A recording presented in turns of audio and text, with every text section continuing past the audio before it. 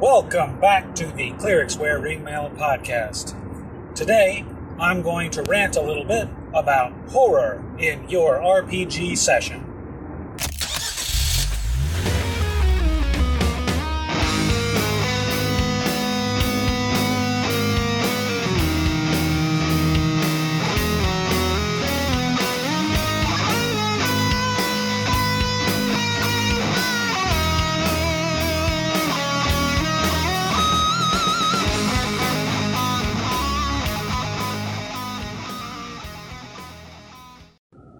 Question: can you scare players? Answer: absolutely. Although in a role-playing game, your session isn't going to be physically dangerous, or I hope that your D&D session is not physically dangerous, neither is a movie, neither is a book. At no point did I open a Stephen King novel and fear that killer bees would float out of it. But what you can do during the game session, or like those films and books do, you can elicit the same sort of sensation, the same fight or flight chemical response that you experience during an actual fearful event. So, what I'd like to do is take a little bit of time to elaborate on an experience I had where I successfully scared the player in a horror-themed campaign. As backdrop, we were playing in a post-apocalyptic event where the players up front had been told that it was the real world, the real United States, a town out west, and what had happened was described as, quote, Roanoke type. Mass disappearances had occurred, planes had fallen out of the sky, society was unable to maintain the infrastructure, having lost too many core people, and in the scramble to stay alive, society as whole had collapsed. Somewhat akin to Mad Max, specifically Road Warrior, where the general theme is that society ran out of gas. In this case, it's society ran out of people and resources dwindle. So, each of the players had made a character that was thematically appropriate to the game. We had a football player, I had a chemist and radio enthusiast, a convict, current parolee, and the parolee's player, as a byproduct of how their role in the party and in the emerging narrative, they were selected by a supernatural entity for some sort of bargain. So we broke for a bathroom or snack break, and we stepped away from the table, and I mentioned to the player, hey, can I borrow you for a second? He came along, and I, outside of earshot of the other players, dead-faced, broke into a description of a sort of smoke-like creature roiling up the walls and down the ceiling in such a way as to form a indistinct entity, which spoke to him and addressed him by name. Outside of earshot of the other players, I broke into what was happening to his character. He stepped away from the party. He was in his typical space, not stealing his agency. This is building on what he had said he was doing. And I described a supernatural event. The entity would go on to offer him a deal. I forget the exact nature of the deal, but the idea was I was tempting him from a role-playing perspective, knowing his character to be this parolee, knowing that his character did not have the same kind of connection to the place they were, the main enemy, so to speak, the driving factor for the danger in the local wilderness, was tempting him to help overcome the last bastion of civilization in the region. Now, what ended up happening is not important. But what is important is that during these descriptions, I could see the player physically blanch. One element of the encounter was a helplessness. In order to feel a fight or flight response, specifically the flight response, we have to be in contact with something we believe to be hazardous, something that we need to avoid. that we cannot fight, that we need to excise ourselves from its presence. In the context of the encounter, the player had just closed himself off and was alone, had no obvious means of escape, and was being confronted by an entity he wasn't sure actually had physical form. Therefore, he did not have the mean to defend himself, and he did not have the mean to escape, putting him on the spot in terms of triggering that fight or flight response. Admittedly, you have to have the right kind of player for that sort of event to pan out. When you're talking about scaring your audience in cinema, for example, there are people who will walk into The Exorcist and come out shaken, and there are people who will walk into The Exorcist and laugh about the projectile vomiting. My player was a moderately talented role player, and he was able to immerse himself in the environment and in the character. If you have someone who doesn't do that, if you have someone who they see a stat block instead of a creature, then it will be very difficult to put them into that place where they feel threatened by it. Additionally, in a lot of old school systems where people look at their tokens, they look at their characters as peons, as pawns. They're not an investment. They're simply this dude. This is Bob the Second, and he will become Bob the Third if this smoke creature stabs me in the throat.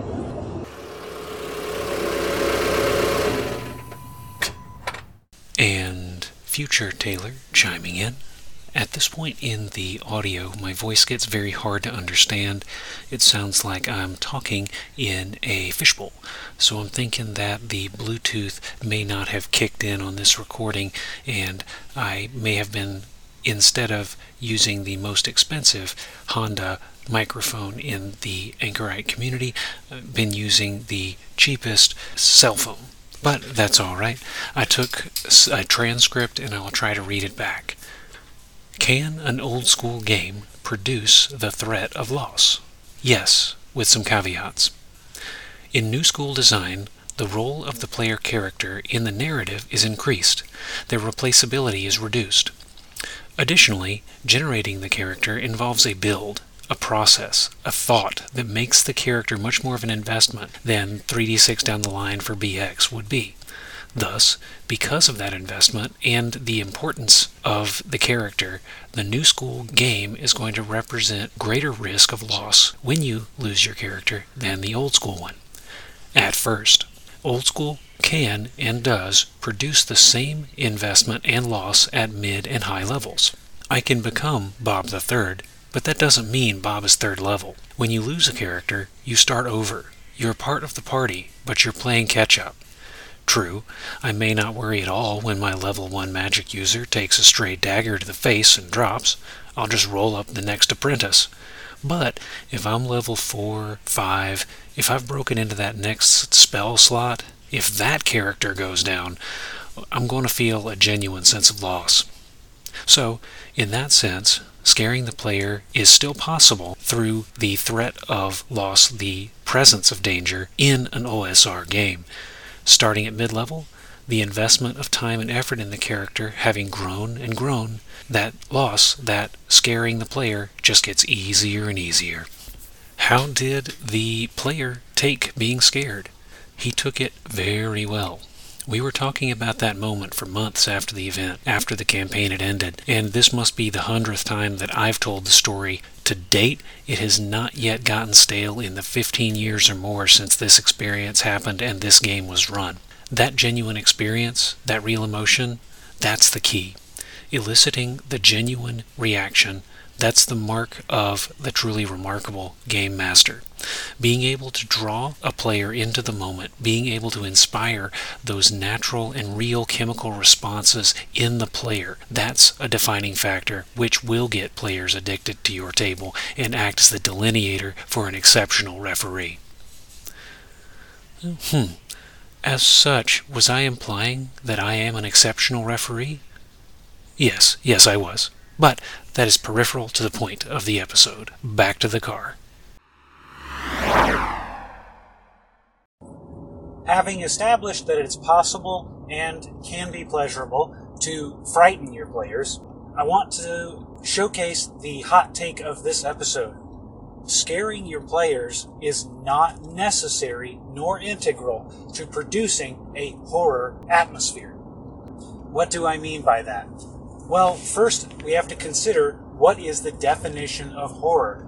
Horror is defined as an extreme sensation of fear, revulsion, disgust, or loathing. Literary historian Jay Kudon, and hopefully future Taylor will chime in if I misquote. Future Taylor chiming in. He is about to misquote. I had this written down on a piece of paper, but one of my boys appears to have pickpocketed the shirt I wore for work today. Blame the kid.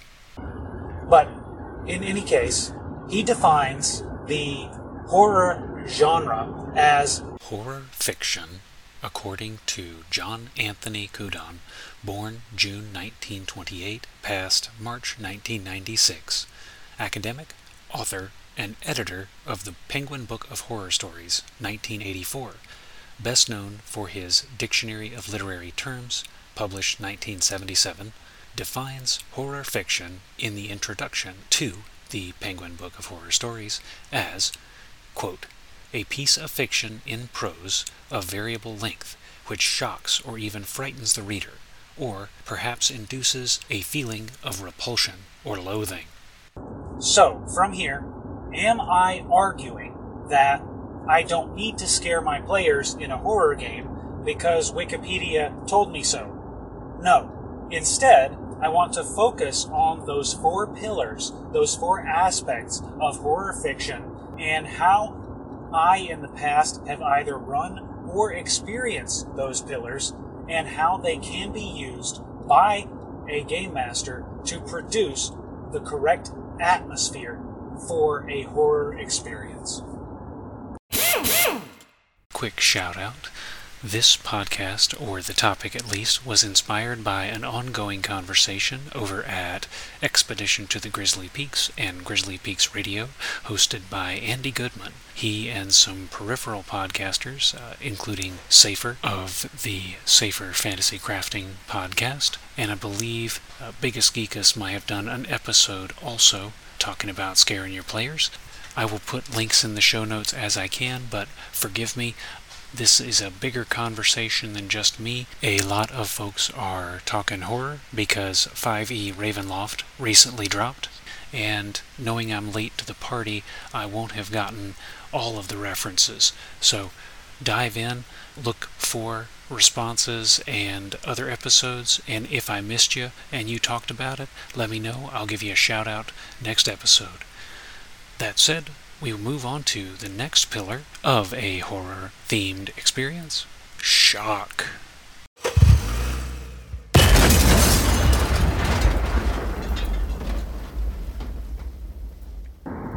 Regarding shock. Shock is a sudden upsetting or surprising event or experience. So, with that definition in mind, I want to speak to the opening. Oh goodness. Alright, I did mention in a previous episode. Oh goodness. I did mention in a previous episode that I was recording this on my hands-free device in the car on my drive to or from work. So I've so far gotten away with having no major interruptions to the stream of consciousness, but just now watched a motorcyclist dart in front of me and almost clip the front of the vehicle. And then as I drove, there was actually what looked like a Fiat on the side of said road with a smashed-in front end and an airbag deployed. Did not stop. There was nobody in it, but that's okay. I figured nobody there. That means they went home and they're taking care of their ordeal. So I have officially had my first interruption of the podcast from traffic. Where was I? Humorously, that is a very appropriate interruption because I want to talk about shock. Shock can be defined as a sudden and surprising, unsettling experience, or the sensation arising therefrom. Like my surprise in almost watching a motorcyclist kill himself on my grill, or my surprise in seeing a vehicle disabled on the side of the road. I'm not sure why I was surprised. I'm in downtown Jacksonville. There are more wrecked cars than there are driving ones, but that's beside the point. The appropriate application of shock can and does contribute to a horrific experience and horrific atmosphere. So, what I would like to do is talk a little bit about the first combat encounter of the campaign referenced with the roiling smoke creature. Open scene. The characters are walking along a derelict highway. They are approaching the town from which they had hailed prior to the catastrophe, mission being to scavenge for supplies as they are able. In the distance, they see a figure staring at the sky. It's dragging a fire axe behind it. As they approach, they see that its skin is scarred, exposed, burned. Curious and unsure of what this figure might be, they call out to it. It turns, shrieks, and charges. A burst of activity, unannounced, atypical for its appearance. It charges forward and buries the fire axe into the makeshift armor being worn by the chemist/radio enthusiast character. The party is unsure of how to react, but reacts in kind. The football player striking out at the creature with a crowbar. Having closed on the creature, they notice further features about it. It does not speak intelligibly. It does not seem to feel. Its eyes are glazed over, white, no pupil, no iris. They make quick work of it, outnumbering it 5-1. It falls, its breath stammering in short, rapid bursts. One character, perhaps out of morbid curiosity, kneels down to the shuddering creature. In the moment of its passing, its last breath drawing, the film over its eyes begins to clear. In that moment, its lips form a syllable too quiet to understand. In that moment, I describe in its countenance fear, and then silence. This encounter would set the stage for their mission into town. They would encounter several more of these creatures as they moved through the abandoned streets. We called them the sleepers. Mostly, they avoided contact, but on a few occasions, they were forced to engage, preferring to stay at range. What about this encounter set the tenor so effectively? I would argue it was the shock of the encounter. Sudden change in tempo, sudden change in atmosphere, explosion of violence from tranquility. This rapid and dangerous to their characters, transition surprised the party, introduced that element of shock. Likewise, the depiction of somewhat graphic violence and the contraposed decay of the sleeper versus what a healthy human body might look like represented deviation sufficient from expectations to jar the players. Lastly, the transition back, the sudden movement out of ultra-violence and into quivering and sleep. The sleeper went from one mode of existence, the maniacal and uncompromising, unthinking creature, into a more natural place. It transitioned out of an unthinking and animalistic, instinctive behavior and into something identifiable. It was given emotion where emotion was not there. Suddenly and abruptly, humanity returned and was taken away. I could speculate I could wax poetic regarding the human condition and juxtapose health and decay or violence and healing. But fundamentally, the reason I believe that the encounter changed the tenor of the session and set the tone for the mission was that change, was that sudden jolt, and the implication that for the players at any time a similar transition out of comfort, out of safety, and into horror, that implication stuck with them, thus demonstrating the power of shock.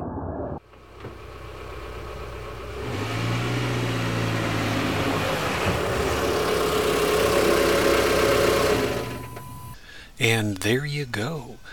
That is part 1 of Taylor's adventure into horror.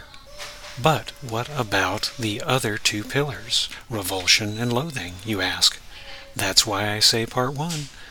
I do have audio to talk to those pillars, and I actually have a couple call-ins also that I'd like to get to, but this episode is getting a little long, and moreover, I have been editing this thing for over a month at this point, so in the interest of getting it out onto the airwaves and still being relevant to the topic at hand, just need to push it out, and we can wait for part 2 for those other pillars and for those call-ins.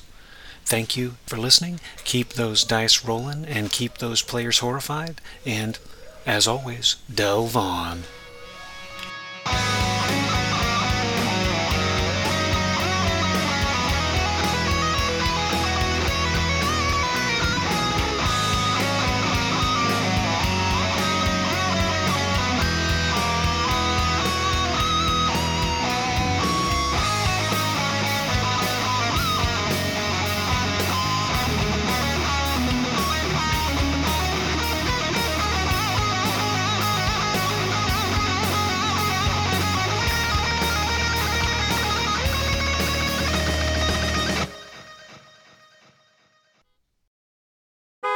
Theme music used for the Clerics Wearing Mail podcast is adapted from Pursuing Darkness by artist X.K. Rux, released into the public domain and made available on freemusicarchive.org. Sound effects used in the making of this product retrieved from mixkit.co, used under the Mixkit sound effects free license, or from soundj.com and used in accordance with the soundj.com terms of use. Segments recorded within a vehicle are recorded using a Bluetooth hands-free device in conjunction with local vehicular safety legislation. The Clerics Wearing Mail podcast is an independently owned and operated product released for educational and informative purposes under the Totally Steal This license, which is kind of like Creative Commons, except licensing. Clerics Wearing Mail does not ascribe to nor endorse views or opinions expressed by call-ins, guests, or even the host, unless you think they're awesome, and thus does not assume any liability regarding the consumption or distribution of this podcast. By listening to the Clerics Wearing Mail podcast, you agree to the provided term. Parties with questions regarding these terms, conditions, or releases are encouraged to reach out to Clerics Wearing Mail at the prescribed methods provided on the Clerics Wearing Mail blog. Parties dissatisfied with these terms, conditions, or releases are encouraged to go suck an egg.